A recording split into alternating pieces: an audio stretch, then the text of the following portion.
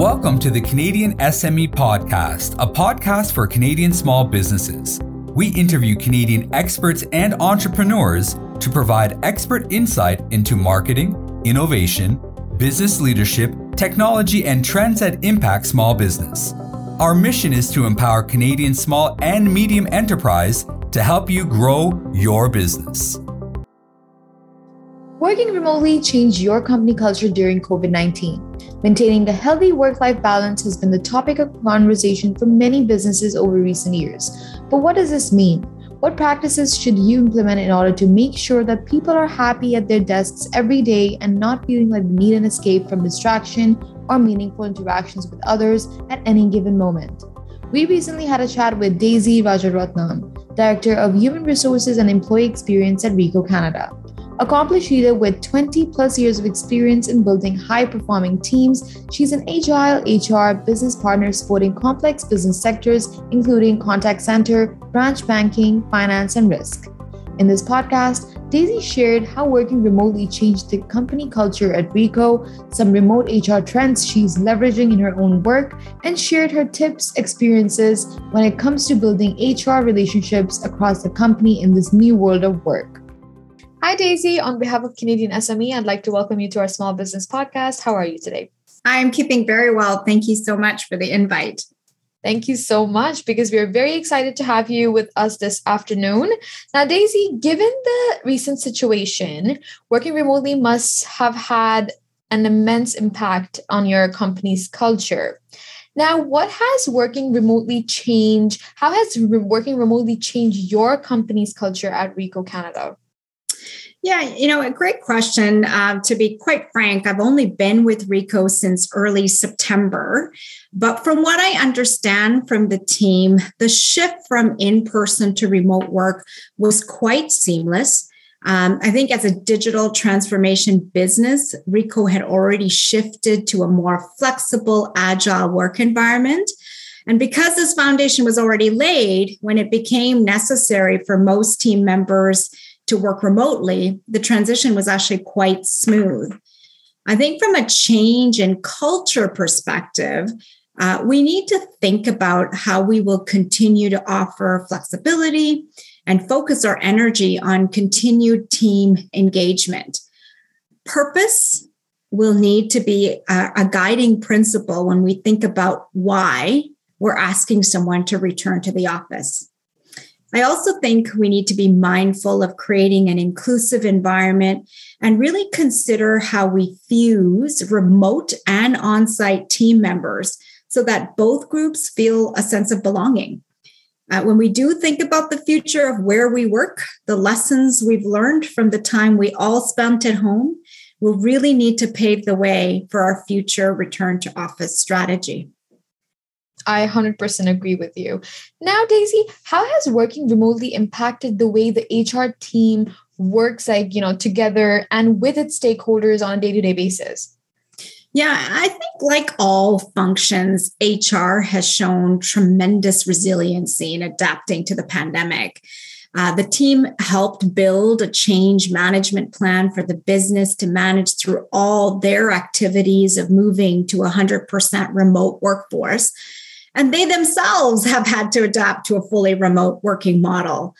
I think regardless of whether the teams are interacting with each other or stakeholders, they have learned to adapt to new interactive tools and really look for opportunities to inject the water cooler talk and the odd joke here and there to make that interaction a little bit more engaging and a bit lighter. Right. Now, it really seems that, the future of work is going to be like a lot different than what we are already accustomed to. But Daisy, what are some remote HR trends that you are leveraging in your own work? Yeah, I think we continue to offer flexibility to our team. And this is incredibly important so that the team feels completely comfortable to work around the many personal commitments they all face. We strive to continue to help our teams develop and grow both personally and professionally. It is also critical to continue to look for ways to streamline our processes and automate some of those tactical and manual things we often spend more time than we should on. And the final and perhaps the most important element of this is working on really building an inclusive team that feels valued and has a strong sense of belonging. But have you, reverted to any traditional in-house systems due to difficulties coordinating with remote employees? Yeah, I asked around about this because, as I said, I am new, but not that I'm aware of. So the team, we leverage our Teams platform for meetings, and we use cloud technology to share information. So I think from a technology perspective, it has worked well for us so far. So no concerns in terms of reverting back to old ways. But, with the rise of remote working, HR is becoming more and less tied to one physical location. Can an office without face-to-face interaction continue to be successful over the long term? Yeah, I think, there's definitely a lot of varying opinions on this. From a Ricoh perspective, we believe that a hybrid model is the right blend for us. I think we believe it will provide the foundation to maximize the collaboration between our team members. And I think the other piece is the model cannot be a one-size-fits-all model. It really needs to respect the diverse needs of each department and team. And I think the key in any working model is offer the team members the flexibility to balance their personal and work commitments. And that will continue to be our guideposts as we develop our next phase of this strategy. Absolutely. Now, Daisy, on a final note, given recent, innovations in technology, what tips, ideas, or experiences can you share with us when it comes to building HR relationships across company in this new world of work? Yeah, I think, technology enables us to have great experiences in how we interact with each other. But it all comes down to communication. We need to continue to work hard at listening to our teams and our business partners so that we can provide the consultative advice they're looking for from us. I think in a remote or hybrid environment, this may actually take more effort and focus as it will become easy to work in silos. So leaders need to make a concerted effort to ensure team members feel included and heard. And this holds true for our interactions with our teams and business partners as well. Great. Now, it was such a, pleasure to speak with you about how can we make, remote work experience at a company so enjoyable, right? And as, busy professionals, it's difficult for us not to have enough time in an already packed schedule. But I think hearing from someone like yourself would really, really impress and motivate our small business owners and audience. So thank you so much for your time, Daisy. It was my pleasure. Thank you so much.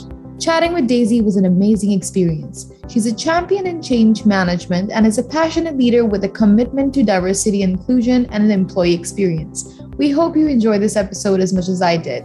Please do share the podcast and feel free to check out the other episodes. Also, don't forget to subscribe to our magazines to stay up to date on all our upcoming events and get the top business insights from industry leaders. We'll see you next time. Thank you for listening to the Canadian SME Podcast. Please visit canadiansme.ca to subscribe and join us next week as we share more expert advice from Canadian business leaders.